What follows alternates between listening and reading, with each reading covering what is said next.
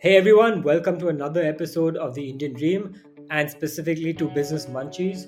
For those of you who don't know, Business Munchies is just an exploration of ideas that Siddharth and I do. It's just the two of us discussing different business ideas, what we think are good ideas, what we think are bad ideas to start a new business. Okay, so to start it off, today was quite interesting because a couple of episodes ago we had a discussion about nutraceuticals, basically what you can do with building a nutraceutical brand in India. And then after that episode, somebody messaged Siddharth. They were like, "Hey, I'm starting a nutraceutical brand in India, and I just want to talk to you about like how we should be doing go to market for this brand."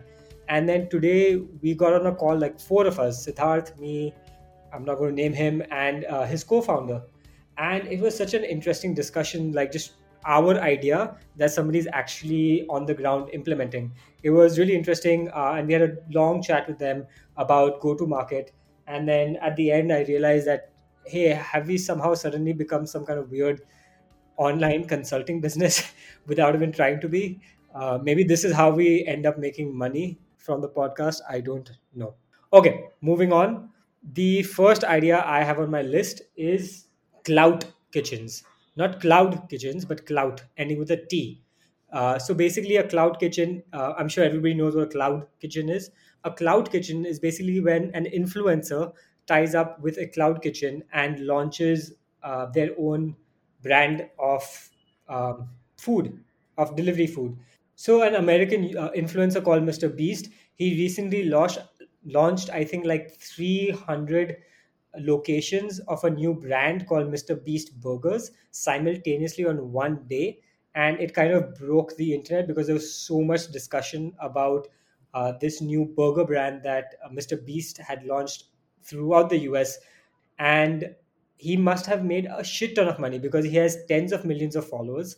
And even if I say like 10% of them or 5% of them ordered on that first day, like let's say if 500,000 people ordered a $7 burger, that's still $3.5 million. And I think there's a big capacity for something like this in India as well. We are a food obsessed nation, and we are a celebrity obsessed nation. And the cloud kitchen infrastructure already exists in India. There are there are companies like Rebel Foods. There are many other companies in India that are doing cloud kitchens on a large scale. And recently, Wendy's, they tied up with Rebel Foods to launch, I think, was it 100 stores or 150 stores across India? So the infrastructure exists, the influencers are there, and all we have to do is combine the influencers slash the celebrities, whatever, with make a new brand, like I don't know, like SRK biryani or Dude, Zakir Khan biryani, because Zakir Khan has spoken about biryani and his love for biryani so much, right? So it's a natural extension to that. And you're right. I think what we've seen in the recent past is these influencer brands being extended to different products. So HRX is a great example, right? It went into uh, clothing and gym accessories and stuff like that. It's a Hrithik Roshan. they're doing well over 100 crores in a very short span of time. Yeah, there's this brand called I don't know how to pronounce it. Rogan. Wrong, whatever. It's Virat Kohli has some stake in it, but there's a bigger company that does these kind of celebrity brands, and does all the back end logistics, marketing, all of that, and the celebrity gets to use his brand image to basically increase the valuation of the business. And now that that person has equity in the business, it works as a win-win. So applying that to food, especially with the fact that, as you said, the infrastructure is already there. It's not like that influencer has to go create these cloud kitchens. It could be as simple as a weekly special, right? It's a different kind of biryani, and it's only going to happen on in and around Zakir Khan's birthday. That's free marketing for Zakir Khan, for Rebel Foods, so many people. Who the hell is Zakir Khan? Dude, he's a comedian. He's pretty big. Okay. Biryani is like the most popular food in India, and I'm assuming that's the same thing with burgers in the US. Mr. Beast has 50 million subscribers on YouTube. Wow. Okay. I was wrong with the 10 million number. So, yeah, it's Yeah. pretty big. And there are people like this, like Priyanka Chopra, Shah Rukh Khan, but even influencers. There's so many influencers who can do this kind of thing in India. Yeah. And if you are somebody who knows the food industry, and maybe you can find a connect to some influencer. They don't have to be 10 million, but like a million, half a million. Why not start a food brand, as long as their image matches with you, the image that you're going for? I say why not. And this is you're just applying it to cloud kitchens, which is fresh food. You could technically launch a snack which has less perishable issues. It can be on the shelf for longer. And that could be one way to leverage influencer brands. I think what we're getting to is these influencers are going to increasingly get involved in hardcore businesses, and now is the right time if you want to partner with some of these influencers and give them equity to launch some of your brands. 100%, 100%. Influencers are starting to get a lot of power. Okay. Anything more on this, or should we move on? Dude, I know we were going to discuss this later in the episode, but now that we're talking about influencers, I think we should talk about, you wanted to talk about virtual influencers too, and you blew my mind with that link that you shared on the WhatsApp group about this Lil Michaela. Tell us about what this is. Okay. So little Michaela, I remember coming across this 3 4 years ago. I think, anyway, doesn't matter. Little Michaela is not a real person. She is the figment of somebody's imagination. But these are kind of like almost photorealistic renderings of a teenage girl, and who's going about her life like she's like shopping, whatever, whatever. And she became an influencer on Instagram, got pretty big, like got huge. And now Little Michaela and the other brands around Little Michaela, they bring in $12 million a year for the agency that is managing Little Michaela through advertising agreements. Man, I remember when I first saw it, I was just like, wow, this is such a simple concept. And I was just wondering why the hell my wife, who is a designer, why the hell is she not doing this? Uh, I pitched her the idea, and she's just like, dude, just leave me alone. But yeah, I think this, I don't know of any of these virtual influencers in India. But these virtual influencers, they never go get old. They will never rebel against you. They will never do anything. And you just, once you get really good at one, then you can have you can make another one. You can cross promote across different virtual influencers. I feel like there's so much potential with this. Yeah, and since you shared that link, I've gone on to her Instagram profile. Its Instagram profile, I don't even know how to address, but Lil Michaela has 2.9 million followers, and some of the images, it's very hard to say this is a virtual sort of digital art figment of somebody's imagination. Some of them look absolutely stunning and real. And you're right, this could be applied to different fields altogether, right? I think Lil Michaela is focused towards fashion, but you could do this with music, you could do this with sports. People, these digital influence virtual influencers, as they're called, focused on specific fields.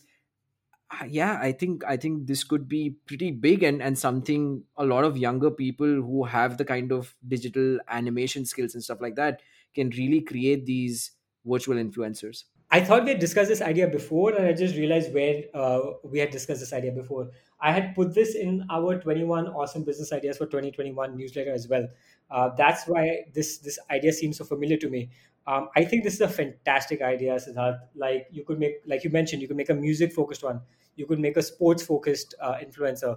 I have a cousin who watches literally every single bloody sport in the world, and you could have this virtual influencer who one day is really into Manchester United football, and the next day he's really into IPL, the next day he's really into F1. And this virtual influencer is just a sports focused guy or girl. And you could do the same thing for music, and then you can cross promote across the different ones. I think it's a brilliant idea.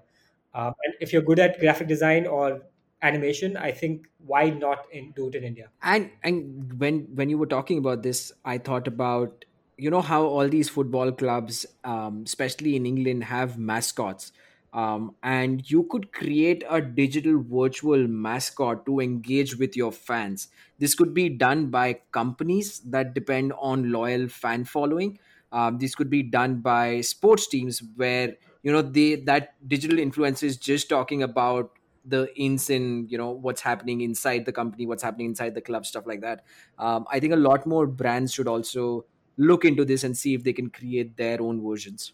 Yeah, I guess if I was a marketing agency for an IPL brand or a kabaddi brand or something like that, yeah, this is maybe something I would promote. I would tell them like, hey, why don't you try this out? Okay, Yeah. For people who are interested, go check out the Instagram profile. It's Lilmiquela. Lil Michaela. It's insane. Anyway, moving on to my pet subject, high-end ice. I put this idea on the list weeks ago, and Siddharth always vetoed it because he's just like it's such a stupid idea. But okay, high-end ice. A couple of weeks ago, I was hanging out with my brother-in-law, and he was just asking me like, "Hey, what do people in India do when they're drinking high-end whiskey? Because Indians love whiskey. Do they use like good ice with it? Like, where did they get the ice from?" And that really got me thinking that if I was sitting in a fancy restaurant and they just gave me random ice from some random, those guys who like put it on their bike and like get it to like the Gola Wala.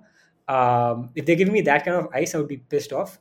If especially if I'm drinking an expensive whiskey. So then that got me thinking, like, isn't there a space to build an ice brand? Like it's like it's a grassroots kind of movement where you build an ice brand and you build a consumer awareness around it, like saying that like do you know where the ice is coming from your restaurant? No, you don't. Why don't you ask your restaurant to give you my ice, like fancy ice or whatever? And I asked my friend who's a restaurant owner, and he said, yeah, so we get ice from local guys who we trust. But he said it's a very fragmented market. And he asked me like, hey, are you planning to get into high end ice or something like that? Because if you are, I would be interested in doing that. So like I think on a larger picture perspective, there's a big opportunity to take fragmented markets of a commodity like ice is a bloody commodity, and to consolidate it. So just as an example, we recently interviewed the founder of Ashoka University. He's also the founder of a company called Jambori, and his first business back in the early 2000s or late 90s was styrofoam. Again, a commodity. But he took a disaggregated market and he consolidated it. I was once talking to a guy in Delhi who took foam and he consolidated that market as well. Foam, like for your mattresses, etc. So yeah, I think there's a big potential to take a disaggregated, fragmented market, uh, consolidated, and build a strong brand around it. I think ice is one of them. I've never heard grassroots movement with high end ice brand, right? Like the last time I heard grassroots movement, it was either for education or to eradicate polio or something like that. But I can get behind this, right? And I can get behind this. One of the biggest things that comes to my mind right now is how alcohol advertisement in India is not possible. You legally can't advertise alcohol. What if one of these alcohol companies, one of these, Stranger and Sons, or even the classic Royal Stag, creates its own ice brand, and they now have a reason to advertise their ice brand. People did this with water bottle. Kingfisher did this with mineral water, bottled water, right? You could do the same thing with ice now. And I see your point on high end ice. I'm a old fashioned drinker. There's a drink called old fashioned, but there's a certain kind of ice you need in that drink for it to be traditional and authentic and stuff like that. If there are more cocktails like this, I'm not a connoisseur, but if there are more cocktails like this where specific kinds of ice is required, I could see how this could work. My only concern is the perishability of it. So you can't really manufacture it at one place and then distribute. So essentially what you'll have to do is just find local suppliers who have decent quality standard, maybe increase their quality standard a little more, and then use them as contract manufacturers to do this, right? And it probably makes sense in the larger cities, the tier ones, and maybe the bigger tier twos like Indore, Jaipur, all of these places. But yeah. I mean, I think the point you brought up about the larger alcohol brands or any alcohol brand doing that is interesting. Yeah, Stranger and Sons Ice. I would totally buy Stranger and Sons Ice. Uh, in fact, I'm planning to buy Stranger and Sons today. Let's move on to the next topic. So during the lockdown, I took a couple of these online courses as I was looking to learn a couple of new skills, and I was curious about a few things, and I took these online courses, which in hindsight I now know are called cohort based courses. Now, there's been a lot of talk about cohort based courses and education, and let me give you some background on what this is. Traditional education is obviously sit in a classroom, and this is all offline. Sit in a classroom, there's a professor who teaches you, and stuff like that. We then moved to MOOCs, um, which were sort of pre-recorded lectures that you could listen to at any point in time as per your convenience. I think that model never really took off. The next movement that's happening in the edtech space is cohort based courses, which is basically replicating the classroom environment online. So it's a cohort of 30, 40, 50, 100 people, whatever, and you're talking about a specific topic for 4 weeks, 6 weeks, 12 weeks, depending on what this is, right? What this does is, one, you can now do bite-sized education. I only want to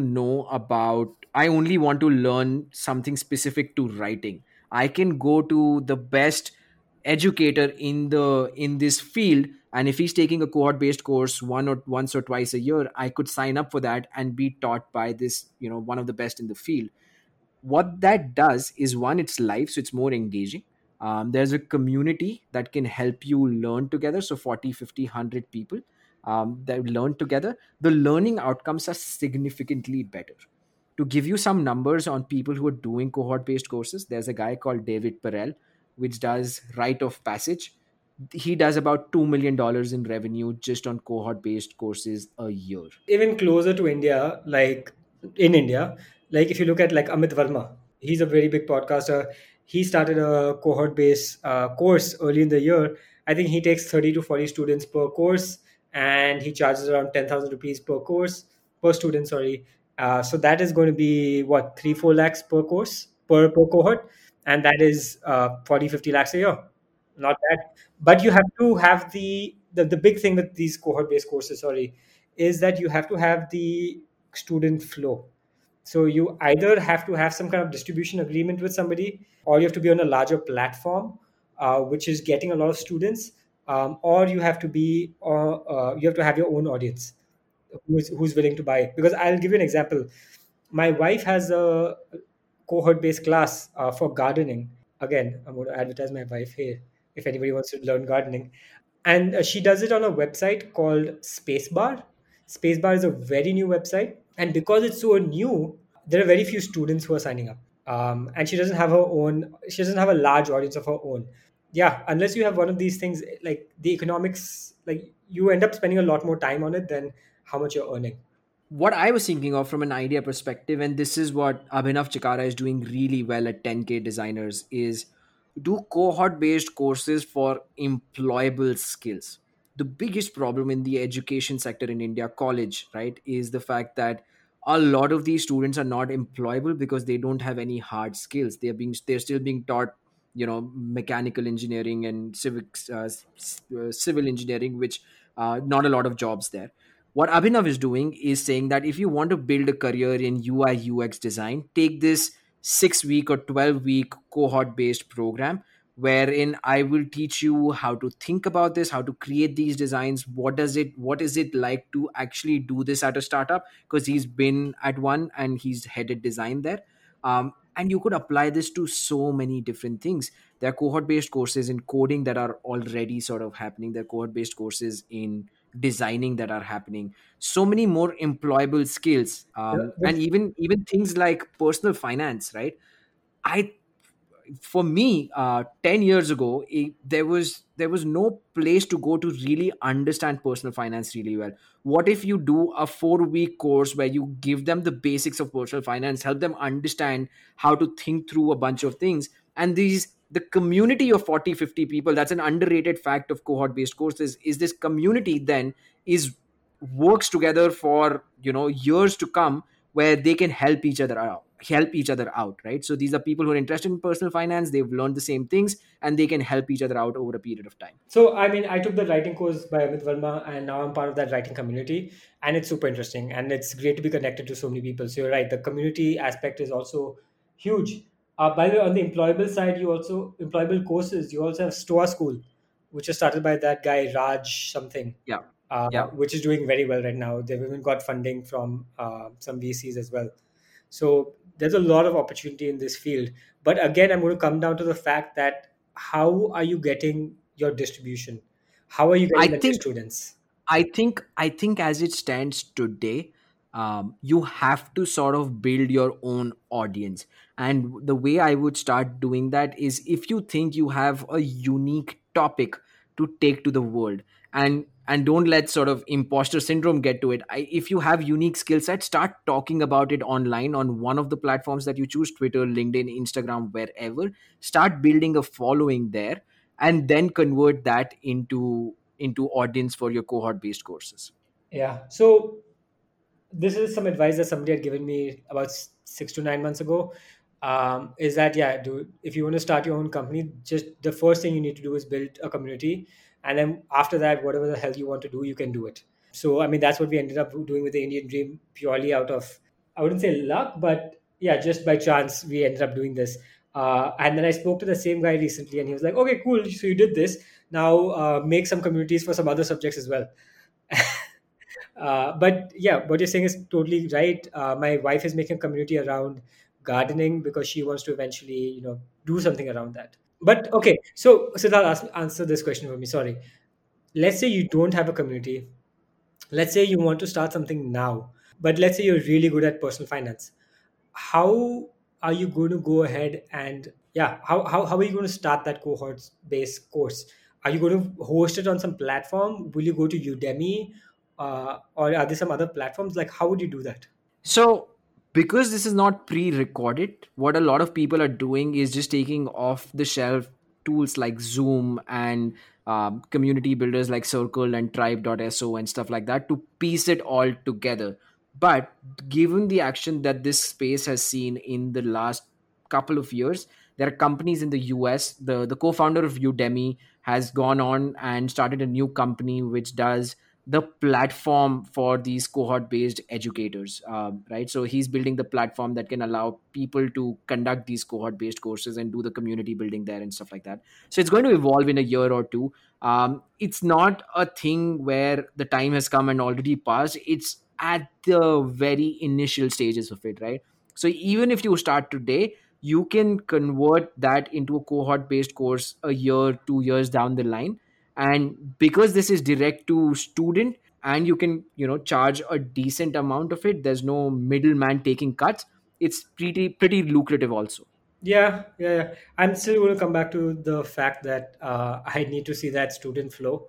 Yeah. If I were doing it, so for the other, to answer your question, if I was doing something around personal finance, which I am, by the way, I'm trying to write as much as I've learned over the last few years about personal finance to make a quick ebook out of it or a course out of it. But the way I would do it, because I don't have an online following of my own, is go share this material with some of the people who are interested in personal finance, and tell them to just take a look and see if this is off, like this matches their standards, and then ask them to share it with their audience, right? It might work, might not work, but if your effort is genuine and if you're not charging a bomb for it, I think some of these people might be able to help.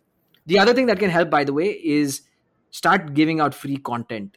Free content can get you, if it's good, free content can get you a lot of followers, which can eventually be converted into a course. Okay. Should we move on or anything more Yeah. on this topic? No, I think yeah, just if you have unique skill sets, especially if it can teach people to be employable, I think there's a huge market for you to go out and build cohort based courses. Okay, moving on. So Sahil, last episode or last to last episode, I think, you spoke about this pricing newsletter, and I had to go check it out. Like it sounded so nerdy, and so fascinating that I said that I'm going to go out and read this newsletter. So good, better, best is what the newsletter is called, if I'm not wrong. And I read that pricing post that you were talking about. Apart from the skin in the game pricing, the other thing that caught my attention was transparent pricing, right? Wherein you have complete visibility to how you're pricing these goods with your consumers. And the biggest example of that is this billion-dollar company in the US called Metromile, which, in when you listen to the idea, is going to sound so obvious and so common sense, right? Uh, they do car insurance basis how much do you drive your car, at what speed, how do you apply the brakes, stuff like that, a bunch of variables. So if you are not driving your car too much, your premiums are going to be lesser. If you're driving your car a lot, and if you're driving it rash and beyond the speed limits and stuff like that, your premiums are going to be higher. They do this by putting an equipment in the car, An IoT based device. Yeah. an IoT based device in the car, right? And that got me thinking, where else can you apply something like this, transparent pricing, and create a market which is different, create a pricing model which is different from the existing ones? First of all, just sticking on what Metromile is doing for just 2 minutes, that IoT based device itself has so much potential because you are, once you start collecting the information from the car, there's so much you can do. You can do preventive maintenance, you can start giving other services to your client as well. I think that that device itself that turns your car into like a smart car or whatever, not the BMW smart car, but I think that product itself has so much potential. That product, and then the services that are born because of that product. Because in India, there's still not that many cars like you would find like a Tesla or something like that, which produces all this data. A lot of cars in India are still very analog. That device is, I think, I want to research more about that device. Okay, going back to the pricing thing. Basically, it's a high value item that you don't use very often, right? That's the whole point with Metromile, is that a car is a high value item, therefore you want to insure it, and a car ends up staying in your garage 95% of your time. What other high value item just lies around? The first thing that comes to mind is jewelry. I have never heard my mother talk about jewelry insurance, but that must exist in India. I just did some Googling and I found that there are jewelry insurers in India, but I've never heard my mother talk about it. I've never heard any of my female friends talk about jewelry insurance.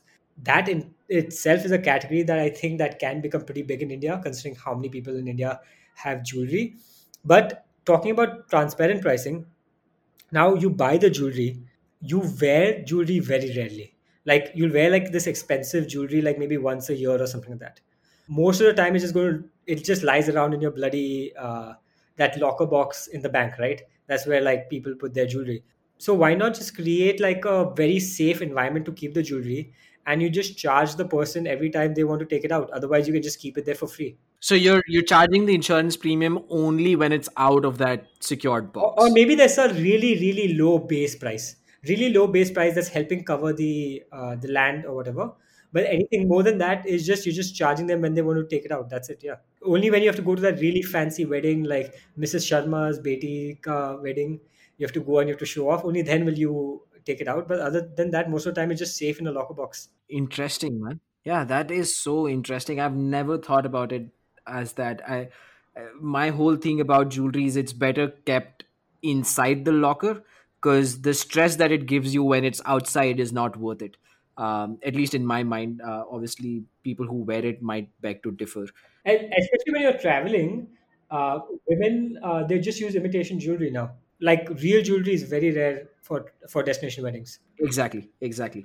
What I was thinking about, and this is a natural extension to that, right? Given how much variables have come into our society and how common they are, with our watches now having devices that can measure your heart rate and steps and all of that. What if there was a health insurance? And I'm assuming there probably is one already in the US because they're far ahead in things like this. But what if there's a health insurance that is basis the workouts that you do, or how many steps you take and the heart rate and stuff like that, all the variables that are captured through that wearable device? If you take all of that into account, the more you work out, the lesser premium you pay. I think that could be something that could work out. Yeah, so I was just googling that, and yeah, there are a lot of articles online about wearables and health insurance. And I think Alphabet is working on it right now. And I think yeah, Apple Watch also. Like how Apple Watch warns you when you're about to fall or something like that. So it is a big business that's coming up I think people are still working on it. But at least I was not able to find a company that's using it. But it's definitely something that's happening.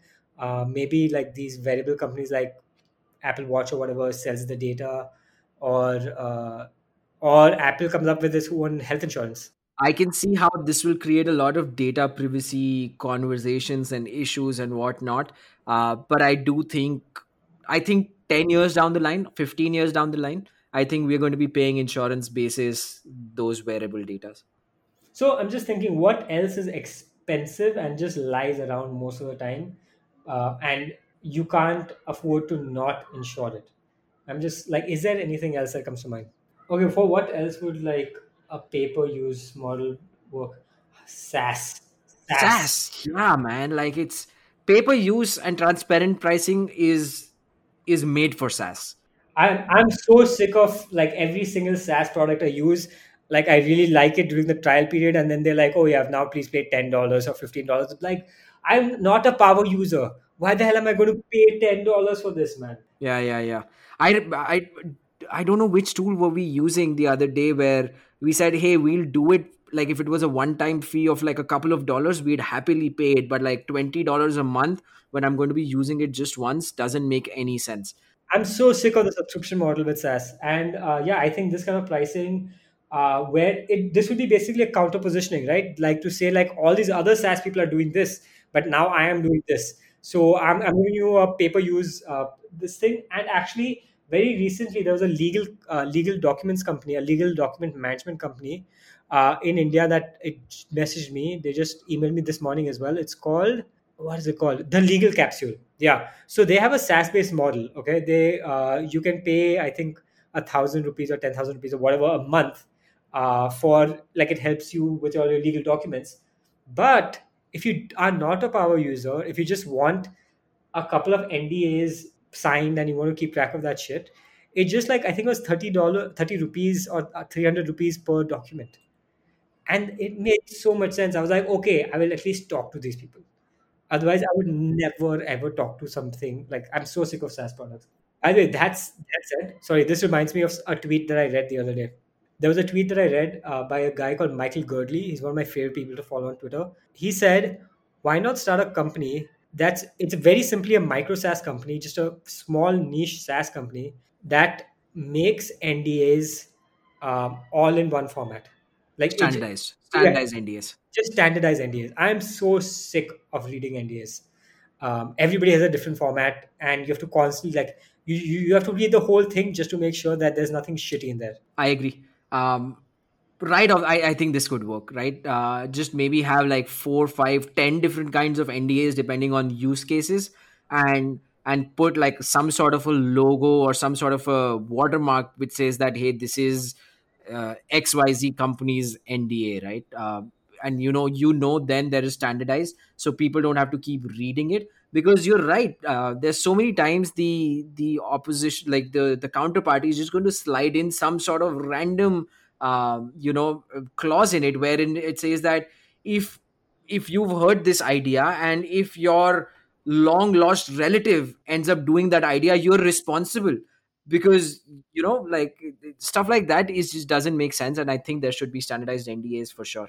Yeah, I definitely think there's a case to make like a niche, like a small SaaS company just doing standardized NDAs. You make it once and you just basically forget about it and just let the business go, because how often are the laws around NDAs going to change? Not very often. Anyways, that small idea to end the conversation. And actually, sorry, this is something that can be global. You can have an NDA India, a SaaS company can have an NDA thing for the US. You can have an NDA thing for the UK, for Australia. Localize it also, different languages and stuff, right? So Yeah, yeah. I mean, it's a one-time effort. yeah. If you can speak French, then go for it. Then let's end the episode. Yeah. All right. Thank you so much for joining us today. Another request: please rate us on Apple. Please subscribe to our podcast on Apple, on Spotify, on any of the platforms that you're using. It's going to help you. It's going to notify whenever we put out an episode, and it's going to add to our motivation to keep doing this. And it's also going to help distribute the episode to more people, because if you rate us, if you subscribe to us, then Spotify will recommend it to more people. So please go ahead and subscribe and rate us. Thank you so much for Thank you listening. so much.